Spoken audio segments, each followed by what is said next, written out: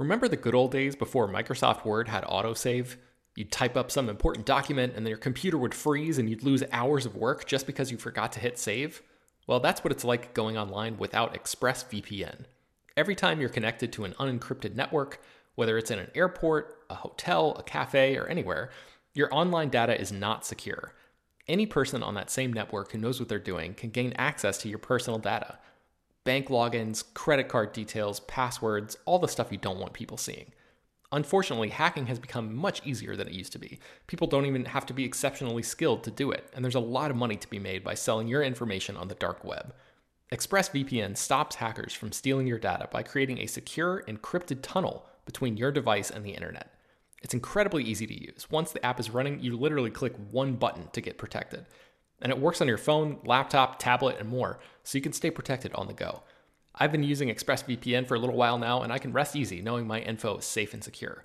I've heard horror stories of people who've been hacked, and it sounds like a massive pain to try to get any resolution in the aftermath, so I am not interested in finding out what that process is like. Secure your online data today by visiting expressvpn.com/film. That's expressvpn.com//film. And you can get an extra 3 months free. expressvpn.com//film. This show is sponsored by BetterHelp. This year has gone by incredibly quickly, but it's always nice to pause and take stock. What's something you're proud of in 2024 so far? What's something you still want to accomplish this year? I know I'm guilty of falling into a routine and not always thinking about the bigger picture. But as the great Ferris Bueller once said, life moves pretty fast. If you don't stop and look around once in a while, you can miss it. So it's crucial to take a moment to celebrate your wins and make adjustments for the rest of the year. Therapy can help you contextualize your progress and set achievable goals for the next 6 months. As you surely know by now, it's not only for people who have experienced major trauma. Therapy is helpful in all kinds of ways, including learning positive coping skills and how to set boundaries. If you've been considering trying therapy, check out BetterHelp. It's fully online and was specifically designed to be flexible and customizable to your schedule. To get started, just fill out a brief questionnaire that matches you up with a licensed therapist, and you can switch therapists at any time for no additional charge. Take a moment. Visit betterhelp.com/filmdaily today to get 10% off your first month. That's BetterHelp, HELP.com/filmdaily. Hello, everybody, and welcome to Slash Film Daily for Thursday, January 9th, 2020. On today's episode, we're going to talk about the latest film and TV news. This is Slash Film Editor-in-Chief Peter Soretta, and joining me on today's podcast is Slash Film Weekend Editor Brad Oman. Hey, that's me. And writer Chris Evangelista. Hello, folks. Okay, so we don't have that much to go on. Now is the time of the year that the news is slow, but we have a couple things to talk about. Let's first start with some casting. Today we got some casting for Mission Impossible 7 and Mission Impossible 8. Chris, what did we learn? Nicholas Hoult is the latest person to join the cast of these two films. And word on the street being the internet, is that he is probably playing a villain. So there you go. I mean, I could see him as a villain, right? What movies has he been in? He's been in... He's been in the X-Men movies. He plays the younger version of the Beast, which means he grows up to be Kelsey Grammer someday. He's in a bunch of stuff. He was in The Current War, that movie that was supposed to come out a few years ago and then got buried and then finally came out this year. He has a pretty okay career. Oh, yeah, and he was in Tolkien, which Ben really liked. And Warm Bodies. Warm Bodies. Yeah. And I think he got his start on the UK series Skins, which I've never seen, but I've heard great things about. And he was also the titular boy in About a Boy.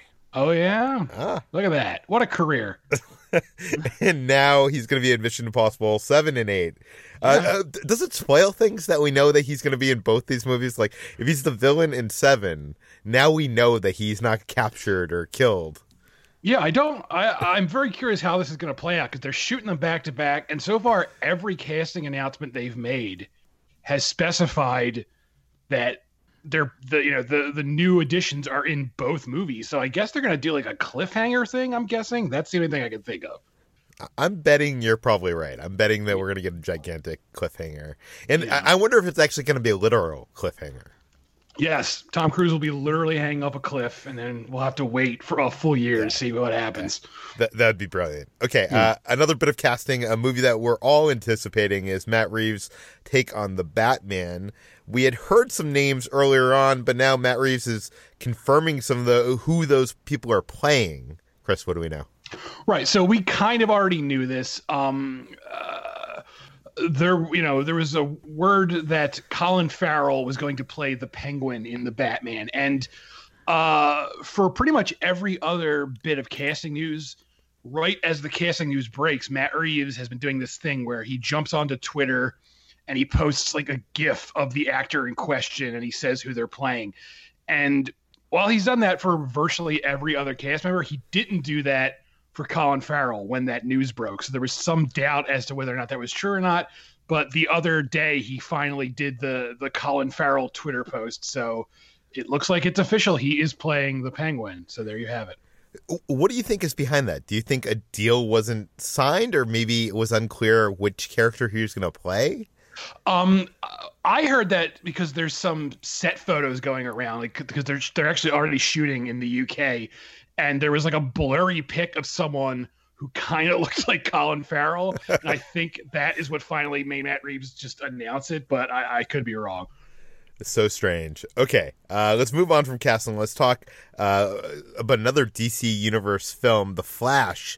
We know Andy Muschietti is supposed to be directing this version of the Flashpoint storyline. This is, been in the works for a bunch of years now, and we finally have a little bit of an update. Brad, what do we know? Yeah, so this movie is in the works. Apparently, it's supposed to start filming sometime later this year. It is intended to arrive in theaters in the summer of 2022, so that production start lines up with how long it usually takes to make a movie like this. And while moderating a Q&A panel for this weekend's release of Underwater with Kristen Stewart, Andy Muschietti apparently said at some point, either during the Q&A or maybe sometime afterwards with the hashtag show, something about how the Flash movie would be, quote, a different version of Flashpoint than you're expecting. So we haven't really been sure what the Flash movie was going to entail, because originally when the movie was announced back in the summer of 2017 at San Diego Comic-Con, that's where they announced that the movie was going to be called Flashpoint. And fans freaked out because Flashpoint's one of the most popular and biggest story arcs in the Flash comics. But obviously the movie has changed hands a few times since then, and it wasn't really clear if that was still going to be the case. But this appears to be confirmation that Flashpoint will be part of the Flash movie, but since he says it'll be a little bit different, I imagine what that means is the alternate universe that is at the center of the Flashpoint story arc might be a little bit different than what we saw in the comics. In the comics, the Flashpoint storyline finds Cyborg becoming the quintessential superhero in place of Superman. Meanwhile, Superman has been held captive by the United States government in some kind of underground facility in Metropolis. Bruce Wayne's father, Thomas Wayne, has become Batman instead of Bruce Wayne, having seen his son and wife murdered in an alley, an alternate version of Batman's origin story. And Wonder Woman and Aquaman have been at odds with each other, essentially at war, which has created some destruction in Western Europe. And if I'm betting that what will likely happen is they'll probably change which characters are in which of those kinds of roles. I wouldn't be surprised if we saw something like Wonder Woman become the prominent superhero, because Cyborg isn't really at the top of the list of favorite DC characters, at least when it comes to the movie universe that's been established. But Wonder Woman is huge. And so I think that would be an interesting alternative take to make this stand out from all the various other Flashpoint adaptations there have been, because Flashpoint was adapted for the CW series, and it was a big event for that show. There's also been an animated movie that covered it. So this version has to do something to stand out and give fans something a little bit of a surprise. Do you think that we'll ever see the Cyborg back in the DC EU again on the big screen, like the version that we're introduced to in the Zack Snyder films? I don't know. I think a lot of the problem that people had with Cyborg wasn't necessarily because of Ray Fisher, who plays him, but just I think how he was set up, and his the fact that his role was drastically reduced in Justice League. I think that he showed some promise in that movie, and there was even talk about Flash and Cyborg being teamed up for the Flash movie, which could still be possible. And so it just kind of depends. Honestly, I feel like Flashpoint is the perfect way for Warner Brothers to course correct the DC Extended Universe in the easiest way possible. It allows them to establish an alternate universe and maybe continue a story there. It would allow them to introduce different versions of characters, get rid of pieces of the canon that's been established that they don't like. So this movie really has a chance to alter the DC universe and make it something a little bit more satisfying for fans. Flashpoint's such a great storyline, and I would love to see it on the big screen in this way. I'm kind of wondering. I know your take on this is it's just going to be a little bit different than the comics, but I kind of get the idea that this might be downsized a bit. That this might be more of a singular story. Might be more of a Flash film without all the cameos from other DC universe heroes. Like, could they do Flashpoint without all that? Well, that's kind of what the Flash on the CW had to do, because they don't have access to all those superheroes on the big screen, and so Flashpoint was a little bit more centralized around just the Flash and the characters that the Arrowverse has. So it's I would imagine they would want to utilize those big characters, especially with how successful Wonder Woman and Aquaman were. And Henry Cavill has said that he's seemingly not done with Superman yet, so I wouldn't be surprised if they tried to do something big with this. Yeah, but he also said release the Snyder Cut, so I don't know. Okay, another thing that was revealed by Muschietti apparently during this conversation with the hashtag show or whatnot. We can't find the video of this online, but that he has lined up his next project, which is a remake of The Howling. Chris, what do we know?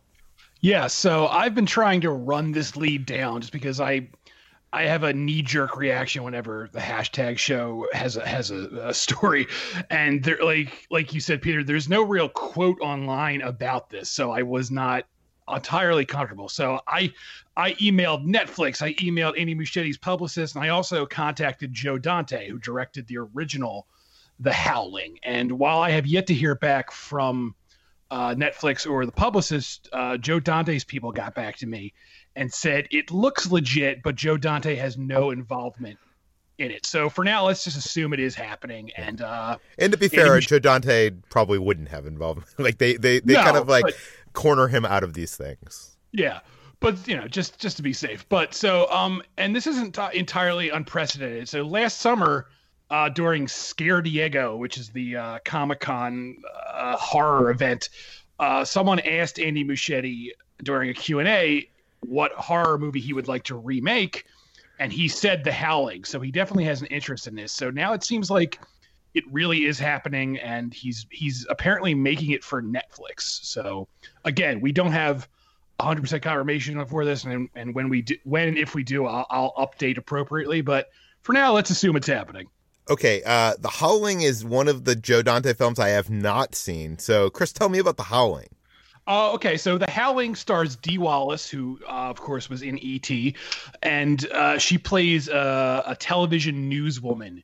And at the start of the movie, she's being stalked by a serial killer. And so the cops have her undercover to try and catch the killer. And she actually meets him in a porno theater.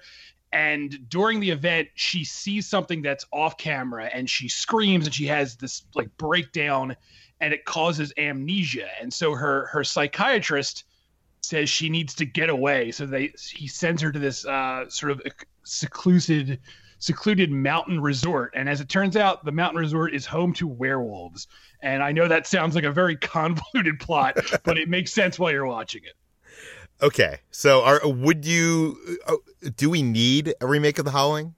It's definitely a film that, could be improved upon. It's not like a fantastic. What makes the original so good is it has, practical werewolf effects. So that's sort of my hesitation with this whole thing, because if you're going to remake it, I have a bad feeling they're going to use CGI werewolf stuff, which I always hate. I know we live in a day and age where horror movies use CGI more than practical stuff, but I always feel like werewolf stuff should always be done practically, because that's what makes it cool. When you think of like, American Werewolf in London with Rick Baker creating that fantastic transformation scene, like that works so well because it's all done practically. When you do that with computers, it's just not as exciting. So if Andy Muschietti wants to do a remake and use practical werewolf effects, I'll be all for it. But if it's going to be, cartoon werewolves running around, I don't know how I feel about that. And you're a fan of Muschietti's work, so like, yeah, I like it. I liked it too more than most people, but I didn't love it. So I look forward to seeing what he does. Okay, let's talk about the Oscars. This year, the host of the Oscars is going to be who, Brad? It's me. I'm hosting the Oscars. Oh, wow. That's like a step up. From Yeah, Flat Jump to the Oscars. I wasn't sure, but they kept asking me, and I was just like, all right, I'll do it. It's fine. So, how many comedians had to turn that down before it got to your agent? Oh, I think all of them. I bet you they even asked some people who weren't funny, maybe even some hobos, before they got to me.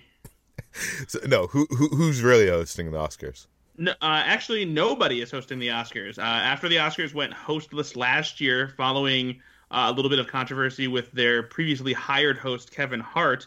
Apparently, the Academy liked how the ceremony went without a host last year, and so they will be doing the same thing this year. It seems like a no-brainer. They don't have to spend money on a name to try and get somebody to host the show. They don't have to, worry about any controversy. They can keep the show going probably tighter, since it felt like that way last year. And so, yeah, I think this is the best way to go. As we've seen, sometimes the host can make or break how well the awards go, and can make people, feel like the show goes on forever because of that. So, yeah, I like this, and I hope more award shows start to follow suit. I really liked last year's Oscars with it being hostless, but it did get like a mixed response from the general public. Like, do you think the general public needs like a name or some recognizable person to latch onto for this, this adventure of the year? I think it makes for good entertainment. I mean, as annoying it can be when these shows run long, I personally, as a fan of a variety of stand-up comics, always enjoy the monologue when they go through it. It can be a little cheesy at times, and a little long-winded, but it's something that I definitely enjoy. But if they're not going to do it, I'm not going to be upset about it either. There's plenty of other ways for me to experience comedy aside from a forced window of time where we should be just talking about the movies instead of cracking jokes. So I really don't care either way. See, I like the monologue, the opening bit. Like that's always fun for me. The thing that I want to tear my hair out is like when Ellen goes to the movie theater next door with pizza or whatever she's doing. I don't know. I don't mind stuff like that. I think it's kind of fun. Well, this year, I don't know. We'll see. Because they do say hostless, but what that really means is that we're going to get like 50 hosts, right? Yeah, just they'll have the star-studded presenters, and they'll probably have some gags for them to do, get some yucks going. Okay, let's get to our last story, which I think is the most interesting story we have in this doc. We've been talking about Quibi. This is the new streaming service coming from Jeffrey Katzenberg, who created DreamWorks, and it was was at the head of Disney during the peak of their, that whole generation in the 90s that generated some of the classics. And he is creating this new online service, this streaming service, which is short form content. And I know we've been talking about this on this podcast for over a year now. And when it first came up, we all kind of made fun of it.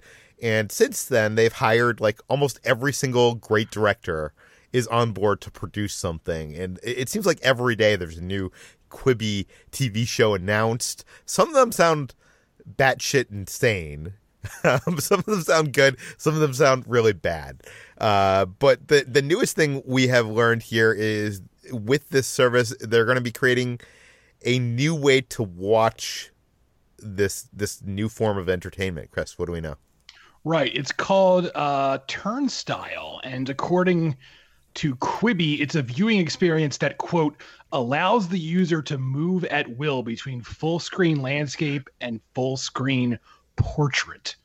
So, in other words, you can flip your phone back and forth between landscape and portrait, and the image sort of adjusts while you're doing that to make sure you're getting the correct experience. And they have the creators output in all this. It's not like they're just, doing it on their own. So they're actually like creating content to be I don't want to say edited. That's not the right word, but like, it consumed this way. So everyone is sort of like designing these programs to be able to flip back and forth without losing what the creators intended. Yeah, I know some people on sets of these things that are, making some of these shows, and they are actually framing it for both framings, the widescreen framing and also the vertical, like the Instagram story kind of vertical framing.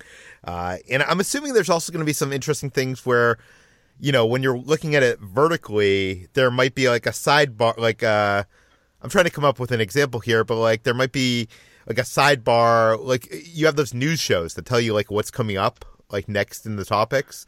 And then when you flip vertically, that sidebar will be gone and we'll just be on the, the right-hand side of it. So they could do interesting things here. Chris, knowing you as much as I do, I'm assuming you hate this. It depends. I have a problem with watching stuff on my phone in general. I mean, I don't mind watching short stuff, which I guess is what this is, but the idea of watching like an entire TV show or an entire movie on my phone just always bothers me. Like the smallest I'm willing to go is an iPad. Beyond that, I always feel weird about it. So to be fair, I don't think they're making movies. I think like these are like short form. I don't know how long the episodes are, but like less than 10 minutes. Yeah, but the idea is they all add up into one long. It's basically like a 30-minute show broken up into 10-minute increments. So I don't know how I feel about it, honestly. Yeah, basically Tom Cruise is hanging off a cliff every 5 minutes. Yes. I don't know. I'm a little conflicted here. I'm kind of ambivalent about this because the filmmakers are planning for this, and honestly, it probably is a creative, interesting thing. Do you know what I mean? Like, if you are one of these creators that have signed on for this, like, that is an interesting challenge. So, like, how do you make it interesting in both formats? But at the same time, usually when you have something like that, when you're trying to play to multiple different aspect ratios, audiences, whatever, usually, the broader you go, the worse it is, because you're not your creative vision is not focused.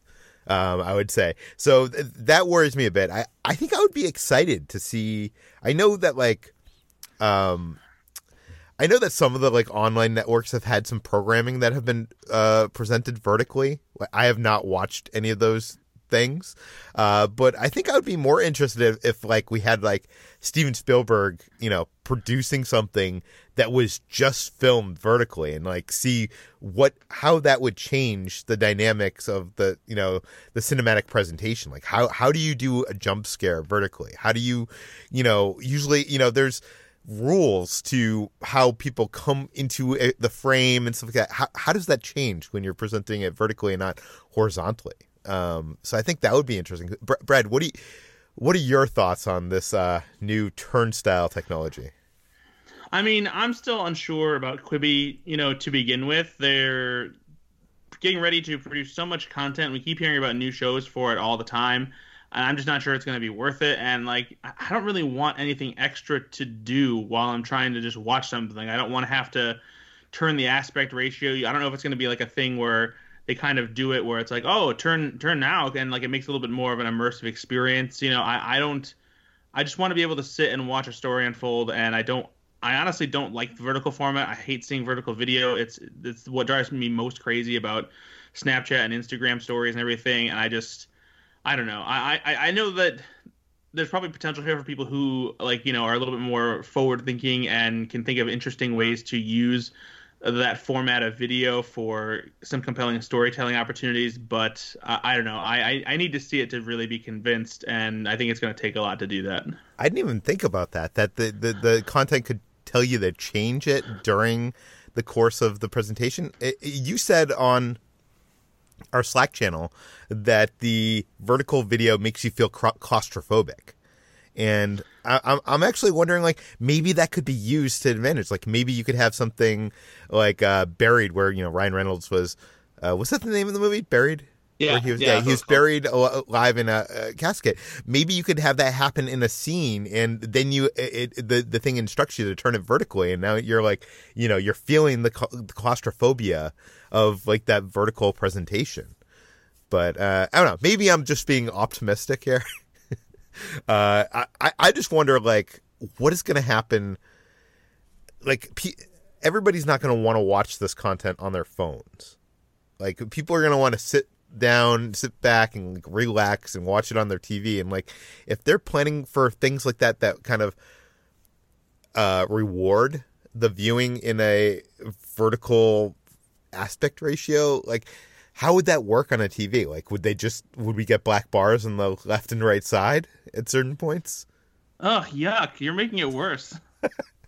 Okay. That is the end of today's Slash Film Daily. You can find more of all of our work at slashfilm.com. You can find this podcast, Slash Film Daily, published every weekday on iTunes, Google, Overcast, Spotify, all the popular podcast apps. Please feel free to send your feedback, questions, comments, concerns to us at peter@slashfilm.com. And please rate and review this podcast on iTunes. Tell your friends. Spread the word, and we'll see you tomorrow.